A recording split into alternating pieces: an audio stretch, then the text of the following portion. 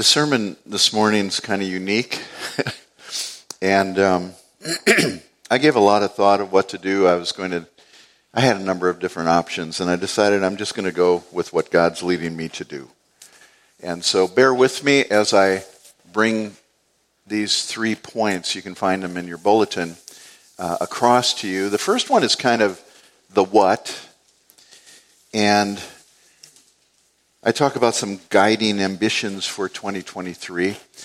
The second point is kind of the how. How do we go about pursuing such ambitions? And the third point is really the result if you take the challenge and move in this direction. I have a number of scriptures, so if you have a pen and paper, you should probably get your pen out or pencil or borrow it from someone else. And one of the glorious things about technology is we're recording this, so if you miss some stuff, you can just go online, beaconforthecity.org, and download a sermon and slow it down and review it. I don't want to snow you with information, but I want to give you enough information that you can hold on to it and apply it to your lives. So with that, let's just begin with a word of prayer. Father God, we do thank you for this great day of just closing off the Christmas season and beginning the new year, Lord. Thankful that we are able to celebrate the new year together on Sunday. This is pretty amazing. Lord, I pray that you would bring to mind those things that you gave me during the week. For the sermon today, I pray, Father, that it resonates with people's hearts. And Lord, that we might all grow thereby, that we might all take this food and eat it, partake of it, Lord. And Father, that we might digest it and that it might turn into energy and productivity, Lord, in our Christian lives. We thank you, Father, for hearing our prayers and answering them according to your will. For it's in Jesus' name we pray. Amen. Well, what about those New Year's resolutions, right? Every year, many, and I would be one, take stock of the last year and with great anticipation and determination write down some New Year's resolutions. I've done that for years. Resolutions like, I'm going to lose weight this year. I'm going to pay off my debt finally. I'm finally going to set a budget and I'm going to stick with it. Or I'm going to get into an exercise program and do it consistently. I'm going to join a gym. Boy, they make a lot of money on this first month. Right? Statistics show us that 23% of those that make such commitments let them go within 1 week. I'm not going to raise my hand in that. I think I made it 2 weeks, maybe 3 weeks. And only 19% follow through and continue into the second year. Starting new habits is very, very difficult. So be careful what you commit to doing and resolving to do. Now, I'm not promoting not having some goals for 2023, but I'm just cautioning you to consider wisely what you're resolving to do. Proverbs 13:12 tells us plainly, hope deferred makes the heart sick. Hope deferred makes the heart sick. And when you're not hitting those goals that you're setting, can become a real disappointment to you. That's not saying you shouldn't set goals. It's just be wise in goal setting. I'd like to suggest instituting some spiritual guidelines rather than firm commitments. I'm going to do this year. Just some guidelines to take us into 2023. Such spiritual guidelines can be empowered then by a faithful Holy Spirit who will enable you to actually grow spiritually. So it's a little bit different than having a New Year's resolution, I'm going to do this. It's more kind of a focus of our thinking as we go into the new year. Some of the guideline or guiding ambitions for 2023 are a series of spiritual virtues, if you will. Spiritual virtues. And having the mindset to cultivate this spiritual virtue. I've listed out a couple. There are more, I'm sure. But here are some suggestions, and you can choose one or two if you like, as something to focus on this year. The areas are broad and they allow for nuance and as you pursue these virtues in your own lives. The first one is humility. Humility is the queen of Christian virtues, just as pride is the king of spiritual enemies. Humility is not so much thinking of yourself less as it is just not thinking about yourself at all. One author identified key characteristics of humility and contrasted them with pridefulness. One evidence of humility is being overwhelmed with a sense of your own spiritual need, but pride focuses on the perceived needs of others. I think of the old song, not your brother, not your sister, it's me, O Lord, standing in need of prayer. I don't know how many remember that song. It's old, but it's really true. You get this when you're preaching a sermon, you see the wife go like this to the husband, or the husband go like this to the wife, or the wife go like this to the child. Okay, so it's applicable to the other, but is it applicable to you? How about intentionally practicing forgiveness because you know what you've been forgiven? Whereas a proud person is fault-finding of others and unforgiving of others' shortcomings, impatient. Philippians 2 tells us that humility is evidenced by the person who esteems others better than themselves. Whereas a proud person is self-righteous and thinks little of others. Humility is dependent upon God and others for helpful hints into their lives. But the proud are independent and deceive themselves into thinking they're self-sufficient. They don't need input from others. They don't need to be instructed. They got this. Humility is ready and prepared to yield its rights. I read a book once that was by Mabel White. Have We No Rights? Terrible book. Terrible book. I read it when I was preparing to go into missionary service. And she basically was saying, when Jesus said you need to die to yourself, he meant you need to die to yourself. And then she explained that whole process and the many, many areas that it touches in our lives. Being ready to yield your rights and the need to be right. The need to be right. That's humility. And it's something that we can all ask God to help us with. But the proud strive to prove that they are right. They argue for what they are thinking, their perspective, their opinion. The humble serves others, but the proud demands service from others.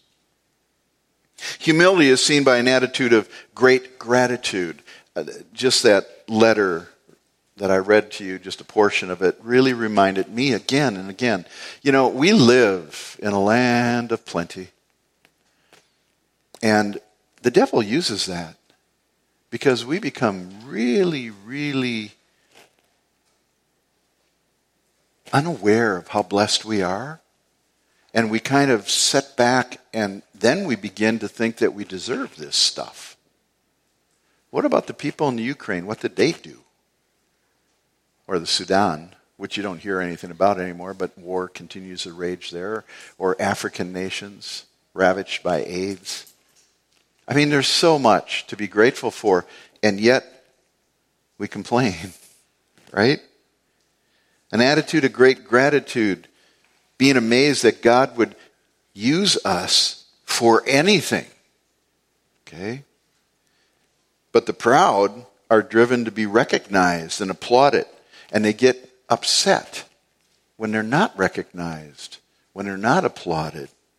Humility can learn from anyone, big or small, young or old. Prideful people let others know how much they think they know.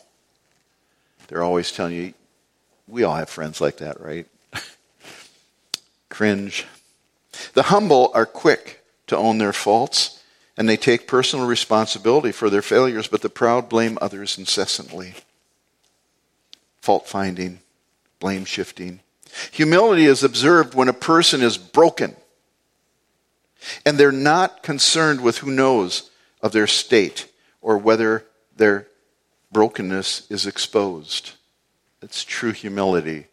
You just have taken your hands off yourself. But the proud strive to cover up their failures. They attempt to hide from exposure. Think Adam and Eve. Leaves, right? Covering their sin. Didn't work. Finally, the humble hold their own meager holiness up to God's standard, which humbles them further. But the proud, they measure themselves against others, and they consider themselves better than they are.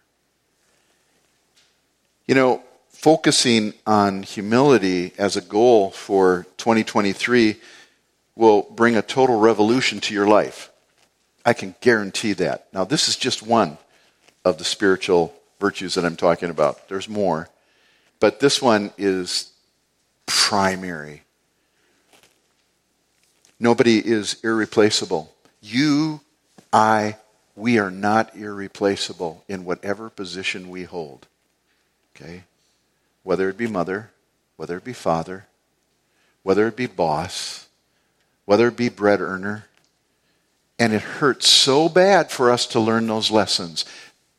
It's good to contemplate on this now in case the Lord has to pry our hands off of what we think we're owed. Okay?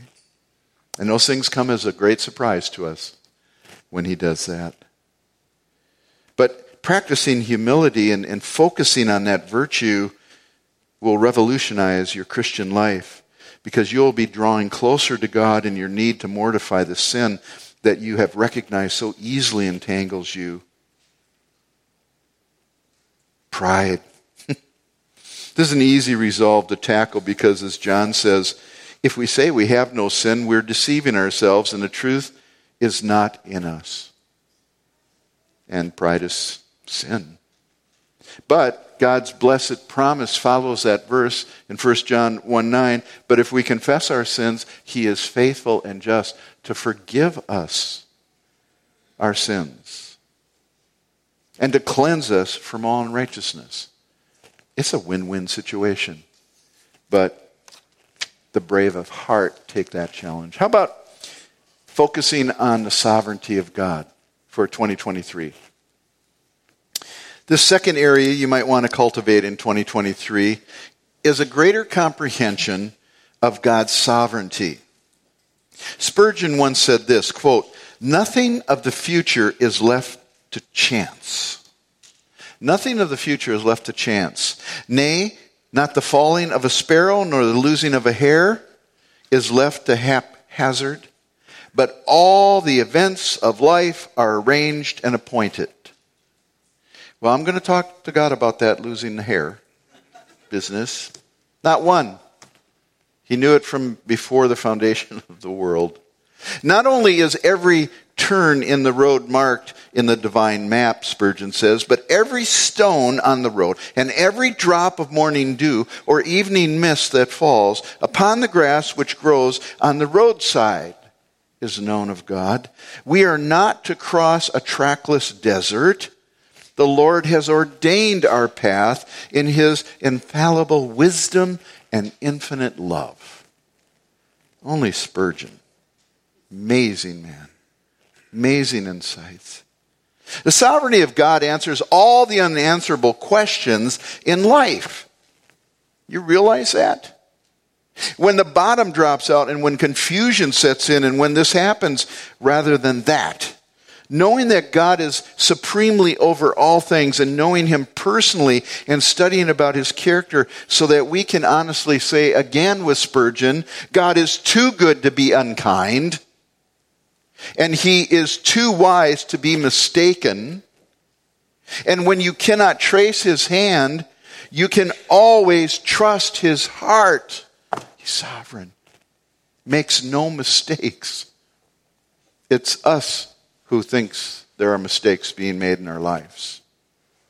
When by a renewed interest and study of the sovereignty of God, you begin to understand that when you are up against a tough situation, maybe it involves another who has power over you,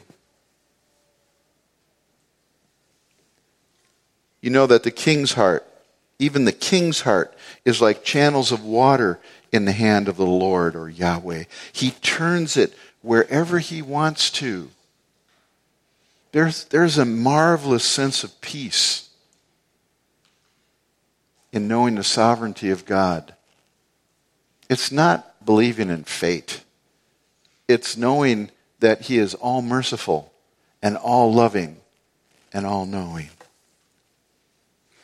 Ephesians 2:10 has always been a great reminder to me that, as Spurgeon said above, all the events of life are arranged and appointed.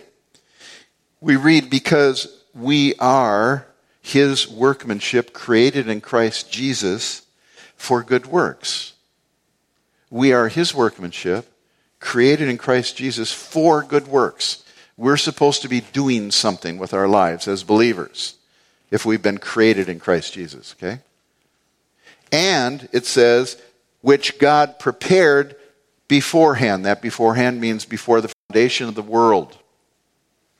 So that, here's a purpose clause, this is the purpose of this, so that we will walk in them. That's why he created these good works before the foundation of the world, so that you and so that I will walk in them. There's a path laid out. When we yield to the Spirit of God and follow him in the way that we should go, we're right in sync with what he has prepared for us to do. To me, that's very assuring. Very, very assuring. He's already laid out the day. He's laid out the way. He's indwelt us with the power that raised Jesus, so we're empowered to actually accomplish that which he has laid out for us to do. And all we need to do is rely on the Spirit of God and walk under his control. Well, that's humility as one great big area to look at. Sovereignty as the second. The third area is simple obedience. This might be one you want to focus on this year. Why is it that simple obedience is not simple? When I suggest simple obedience as an area to focus on in 23, I'm using the word simple in the sense of 2 Corinthians 11:3. There we read, but I am afraid, Paul writing to the Corinthians, I'm afraid that as the serpent deceived Eve by his craftiness, your minds will be led astray from the simplicity and purity of devotion to Christ. That word simple there doesn't mean nonsensical or easy. It means singularity of focus, like a laser beam. Singleness of mind, singleness of devotion to Jesus Christ. Without distraction, without interruption, and uninterrupted devotion to Christ. And this is the mindset that Paul was fearful that Corinthians might be led astray from through the deception similar to the way that Eve was deceived. Hath God said, hath God said, do you want to be a God yourself, Eve? Well, here's the way. Walk ye in it. Simple or single devotion means obedience that is unimpaired by caution of consequence. Caution of consequence. Do you know that that is a hindrance to obedience for some? There is no weighing the potential difficulties of obeying God. But God, if I do that, this might happen. Yeah, so what? Obey. Obey. Simply obey. It's obedience modeled by Abraham when God told him to take his son, his only son, Isaac, and offer him as a burnt offering. A burnt offering is one that is totally consumed. Completely. And we read Abraham's response. So Abraham rose early in the morning and saddled his donkey and took 2 of his young men with him and Isaac his son. And he split wood for the burnt offering and arose and went to the place which God had told him to go. Simple obedience. Simple obedience. To practice simple obedience in 2023 would mean to obey what you know God wants you to do. Make a list, if you dare, of things that you know God wants you to do that you are not doing. Anybody want to raise their hand for that challenge? If you're serious and sincere, God will bring to mind those things that you're not doing that you know He wants you to do. I'm honest with you, He will. Remember, folks, we're dealing with supernatural things, divine things. These are not things that are ordinary or that we conjure up. We're dealing with a God who loves us, who actually sent His Son to die for us, and He won't guide us in the way that we should walk. He will. He'll let you know if you're bold enough to do that. To practice simple obedience, could it be maybe starting up reading the Bible again? Or prayer? Or maybe starting up a Bible study or attending a church-sponsored Bible study. We have men and women study. Come. These are designed by your elders so that you can grow by these studies. Many, many hours are spent in preparing these lessons so that we can grow by them, and those that are preparing the lessons also grow. It's win-win. So whatever it is you know God wants you to do, to simply obey Him is to do them. So humility, sovereignty, obedience, broad areas that you could just focus on. A fourth area is having a renewed joy in salvation. This is a virtue that is wonderfully rewarding because the more it is practiced, the deeper the joy is that invades our lives. To look into and study and meditate on your eternal salvation in Jesus Christ the Lord is to wade into the deep pool of heartfelt, sincere gratitude at every level. Why me? Lord, why me? Because we all know people that we've witnessed to for years, and they just are recalcitrant, just pushing back. Well, they still have breath, so there's still hope. So don't give up hope. But why me? What? And just dwell on the fact of what your eternal salvation actually means. It is eternal.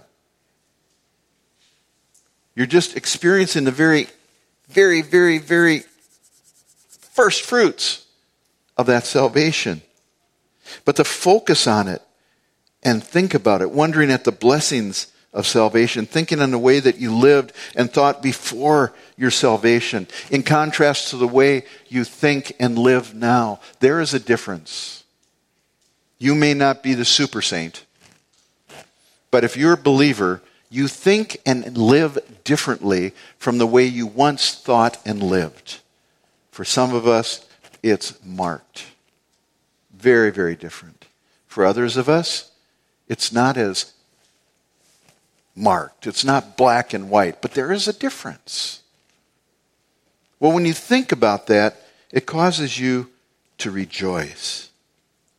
More importantly still, is that it's affecting change in your perspective. I love Habakkuk 3:17 says, though the fig tree should not blossom, nor fruit be on the vines, the produce of the olive fails, and the fields yield no food, and the flock be cut off from the fold, and there be no herd in the stalls, yet I will rejoice in the Lord. I will take joy in the God of my salvation. God, the Lord, is my strength. He makes my feet like deer's. He makes me tread on my high places. It doesn't matter, people. Our renewed joy in the God of our salvation has nothing to do with outward circumstances or inward turmoil, because Habakkuk was experiencing both in a huge degree. Outwardly, there wasn't anything left. Inwardly, he couldn't understand why this was happening. And he says, yet I will. I will. There you go. Volition. And it's not dependent on outward circumstances. This virtue has everything to do with your focus. And therefore, practicing this virtue in 2023, practicing a renewed joy in salvation and the God of your salvation is going to change everything for us. It really does. Begin a list of blessings of your salvation and how God brought them about, and then share them with someone else. Humility, sovereignty, obedience, and the joy of our salvation. Last one, okay? For this area. Eagerly awaiting Jesus' return. This is what naysayers would say is pie in the sky thinking. You know, those that aren't believers think of us as kind of loonies that got so much hope put on the future of something that's going to happen good. Well, I like to think of it as Jesus Christ returning as a reigning king over the earth and the sky thinking. As believers, we're instructed to eagerly anticipate the return of Jesus Christ. In fact, we're admonished to do so. Now, I'm not talking about becoming a survivalist because Jesus is coming back in 2023, although he very well could. In fact, he could come back today, and we would rejoice. But from the time of his ascension in Acts 1:11 on through the epistles, we read of anxiously awaiting his return. In Acts 1:11, the angel tells the disciples that watched Jesus ascend up into heaven, into a cloud, and into heaven and out of sight. He says, stop standing around and looking up into the sky. Now, some people that are into prophecy could be accused of that. He goes on to say, Jesus will come again in just the same way that you've watched him go into heaven, which means he'll return in his glorified body, and he's seated at the right hand of the Father, now in his glorified body. He is the beginning of a new humanity, which we are all part of if we're born again and regenerate. We have the seed of that promise in the Holy Spirit, which dwells within us. It doesn't appear yet what we will be like, but we know it's true. Paul admonished the believers in Philippi and Rome to eagerly await his return. He says, for our citizenship is in heaven, from which also we eagerly wait for a Savior, the Lord Jesus Christ. We eagerly wait for the Savior. That's in Philippians. In Romans, he says, for the anxious longing of the creation waits eagerly for the revealing of the sons of God. But if we hope for what we do not see, we persevere, we wait eagerly for it. With perseverance, we wait eagerly for it. All pointed to the fact that we should have that as part of our mindset, that he could come at any moment. This is also a huge deterrent to sin. Peter gets into the fray, saying, looking for and hastening the coming of the day of God. And John speaks of the same in 1 John 3:3. Everyone who has this hope of Jesus returning, fixed on him, so you're really, really focused on it, fixed on him, purifies himself just as he is pure. Like I said, this will have a tendency to help you curb sin appetites. And Jude weighs in verse 21, keep yourselves in the love of God, waiting anxiously for the mercy of our Lord Jesus Christ to eternal life. Now, if you listen to Jan Markell, you'll realize that we're one of the few churches that are in existence that actually preaches about a pre-tribulation rapture and believes in prophecy and unashamedly so. Why is that? Well, it's the spirit of the age. When we cultivate an intense anticipation for Christ's return, it'll help purify us, even as it will intensify our joy. To contemplate King Jesus returning to take his proper place as sovereign regent over the earth, cannot help but infuse the believer with joy and increase the fervor of his anticipation, and also give us perseverance. Now, those are just some areas that you can look into in 2023. That's the what. Here's the how, okay? Following through on spiritual disciplines. You might be thinking, well, I've repented, I've put my faith in Jesus Christ. Isn't that it? I'm saved. I'm already saved. Isn't that the important thing? Yeah, it's the first step.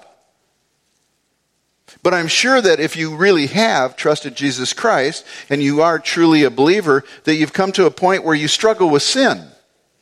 And you might be frustrated by that or perplexed by that. And the battle is real, and you may feel like you're losing it.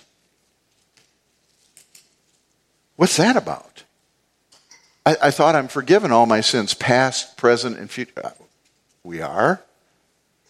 But what about this struggle that I face? I think there might be a serious disconnect in understanding of what salvation is and means if you struggle with that, okay? So I want to take just a little bit of time, and time is running fast. I hate these things. You know, somebody put this up here back when we first had the pulpit, and I've never looked at it. So I'm just going to put that down. This stuff's too important, okay? It's really important. How do we continue in our spiritual commitments and not fizzle out? How can we not be part of that 23% that fail before the first week of the new year? Well, I have some help in this area. In Colossians 2, 6, and 7, you can jot that down. Colossians 2, 6, and 7. I told you there are a lot of scripture verses. We read, "Therefore, as you have received Christ Jesus the Lord, so walk in him. As you have received him, so walk in him, having been firmly rooted and now being built up in him and established in your faith, just as you were instructed, and overflowing with gratitude." So how do we guarantee that we can actually accomplish some of these grandiose ideas of thinking about some of these virtues? By walking in faith. But that has different meanings to different people, I've learned. Every believer received Jesus Christ by faith. And now we are to live by the Holy Spirit's assurance that God's word can be trusted when he has said, "Whoever believes in him will not perish but have eternal life." We live by that. We believe we will go to heaven, right? And he who has begun a good work in us will complete it until the day of Jesus Christ. That's Philippians 1:6. We believe this. So as we first believe the gospel, that's how we're supposed to live now, believing what God's word says. This presupposes a clear understanding of salvation. Salvation is already but not yet. Do you know that? It's already but not yet. We are becoming who God has declared us to be. This is so important. And this answers the question, why do Christians sin? We are becoming what God has declared us to be. There are three aspects to salvation. I could have a slide up if you want to put that slide up. There it is. Okay, so in 2 Corinthians 1:10, we're going to use that as a jump-off verse. God who raised or raises the dead, who delivered us from so great a peril of death, and will deliver us, he on whom we have set our hope, and he will yet deliver us. There are three tenses to salvation, and they're very, very important. What do I mean by not yet? Well, in the past, we were justified. He has delivered us from the penalty of our sin. You can look at Ephesians 2:8-9 and Romans 8:1. There is therefore now no condemnation to those who are in Christ Jesus. We're in, okay, if you believed. We're in, and we're on the escalator going up. And there's nothing that's going to kick us off the escalator. Even though you turn around and start walking down the stairs, you're still going up. Okay? This is just a spiritual truth that's very, very real. That's in the past. It's called justification. Now, presently, we're living in what's called sanctification, because even though he has delivered us from the penalty of sin, we don't have to worry about condemnation. We don't have to worry about hell. He is presently, present tense, delivering us from the power of sin. So we're delivered from the penalty, and we are being delivered from the power of sin. The power of sin has been broken. Why do I sin? And what do I do about it? Well, here's where keeping our spiritual commitments comes in. Now we are talking about sanctification. This is an ongoing process which all of us are involved in. Nobody here is completely sanctified. All of us are struggling. We all fight the war of sin. 2 Corinthians 3:18 says, "But we all, with unveiled face, beholding as in a mirror the glory of the Lord, are being transformed." Are being, present tense, transformed into the same image from glory to glory. That's why we have new believers in our midst. And we have middle-aged believers, and we have old believers that have been believers for a long time and are more mature. There's a process, and there's a transformation that takes place in our lives. Romans 12:2 says this, "Be not conformed to this world, rather, but be transformed." There's that word again, transformed. How? By the renewing of our minds. You see, we've all got this script of sin that we're born with. And God, through his word now, is transforming us by the renewing of our mind. That's why it's so important to read this and to study it. You don't have to be a theologian, but you need to know your Bibles, because that's how God transforms your mind and renews you. As I said, we're becoming what God has already called us to be. Titus 2:11 and 12 assures us that the power of sin has been broken in our lives, for the grace of God has appeared that offers salvation to all people. It teaches us to say no to ungodliness. We can actually say no to sin. Prior to our salvation, we couldn't. We just ran to it and looked for new ways to do it. We can live self-controlled lives. We can be upright. We can be godly in our lives in this present age. And this is the ongoing process of sanctification. Now, the third is future. It's yet future. None of us here is glorified yet. I know some of you think of yourselves like that, but it's not true. You'll be delivered from the presence of sin. So think of these as the 3 P's of salvation: penalty, power, and presence. Penalty, power, and presence. Or you can think past, present, future. Get it in your mind. This should just... I've got this written in every Bible since my little Schofield Bible. It's in the front of my Bible. It's something that just, it stabilizes me. It reminds me. And this future aspect, we thank God that we're not going to spend eternity fighting sin that so easily catches us up here in this experience. We're going to be released from the very presence of sin. That's glorification. It's a blessed hope of our salvation. Beloved, now we are the children of God, present tense. This is 1 John. Now we are the children of God, and it has not appeared as yet what we will be. Future tense. We know that when he appears, when Jesus comes back, we'll be like him because we'll see him as he is. We will be raptured, glorified. We will receive bodies that no longer bear sin. We can't go to heaven in these bodies because these bodies are like a stronghold for sin. They're mortal. We must put on immortality. And we won't be in the presence of sin any longer. We won't have sin driving us from inside and tempting us. That's wonderful, glorious, being delivered from the presence of sin. Knowing these truths will help you to not grow weary in doing good, because in due season you know that you're going to reap if you don't give up, and you know that you're saved. Now finally, just my last point, I want to talk about the result of this. King David pled with Yahweh in Psalm 51 which is his contrite prayer after his sin with Bathsheba. He said this, "Restore to me, Lord, the joy of your salvation and sustain me with a willing spirit." Restore me and sustain me. Some of us need to pray this prayer.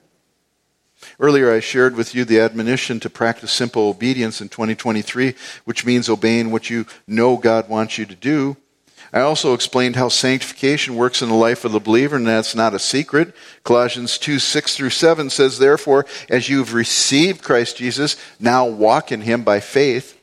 But I think some people get that faith mixed up with passivity. That we read it in the Bible, we attest that it's true. Okay, do it now, Lord. No.